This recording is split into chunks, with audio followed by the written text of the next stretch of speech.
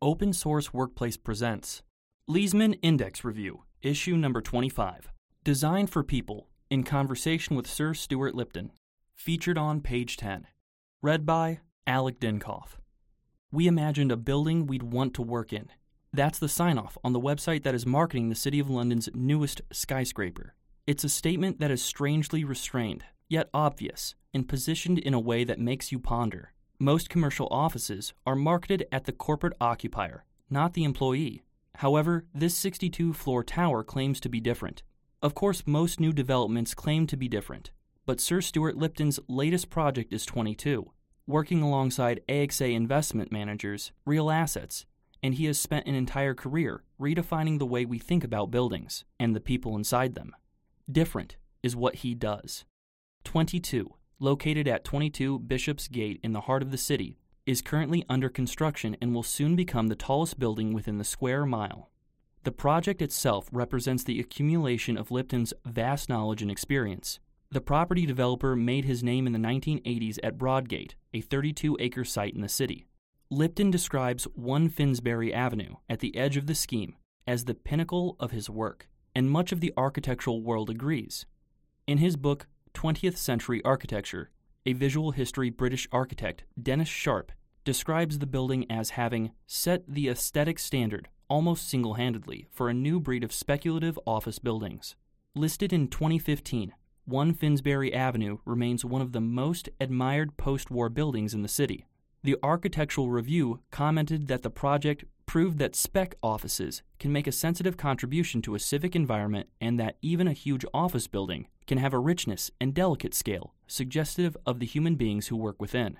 Central to the design was a full-height glazed atrium that Atrip Associates, who designed the building, described as a highly innovative feature for early 1980s Britain. The atrium is indicative of the approach and philosophy that has come to define Lipton's work. Arup was also tasked with designing the building with deep plan office spaces, aimed very specifically at the financial services sector. Lipton emphasizes the criticality of putting people first in any design and build project, and believes that a developer's aim should never be to design a building just as an investment. It should enhance the user's experience and support an occupier's unique needs as its principal goal. At 22, large swaths of the building will be used for activities other than office space, all of which will be aimed at improving the health and well-being of the 12,000 people who will soon occupy it. The tower will feature a fresh food market, an innovation hub, a gym and spa, and a curated art walk in its lobby. It has been claimed that the skyscraper will be the first of its kind in Britain to contain more than 100,000 square feet of space designed for alternative activities to traditional office working. Lipton believes that great design requires one to shift the focus from the architect's vision of how a building could look to the user's desire of how a space should work. This mode of thinking heavily influenced the final result at 1 Finsbury Avenue, and Lipton ponders whether it could be developed a step further. Perhaps we should do it again, he says. If one user group, say lawyers, has a particular and characterized need, say cellular space, then perhaps we should design a building that is more easily cellularized, and then market it to lawyers. Lipton, however, is highly critical of the adversarial and profligate relationship between tenant and developer, and believes this creates a major barrier to that necessary transferal of power.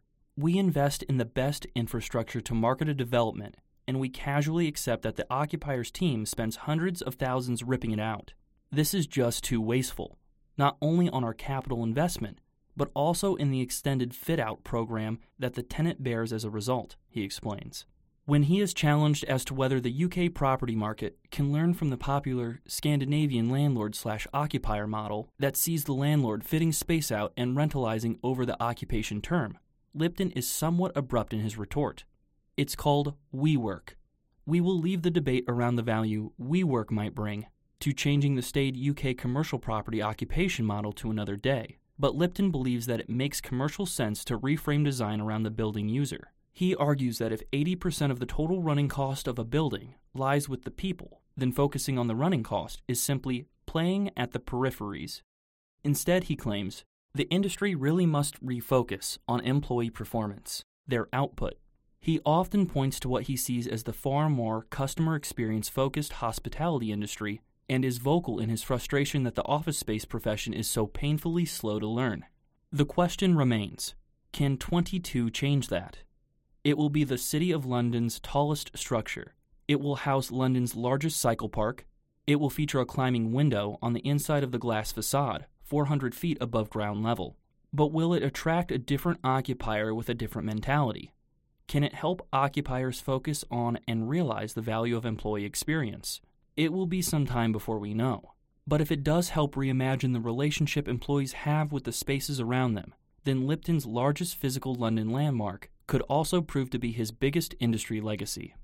For a list of building locations in London, see the diagram located at the top of page 11. A towering forest, located at the bottom right of page 11.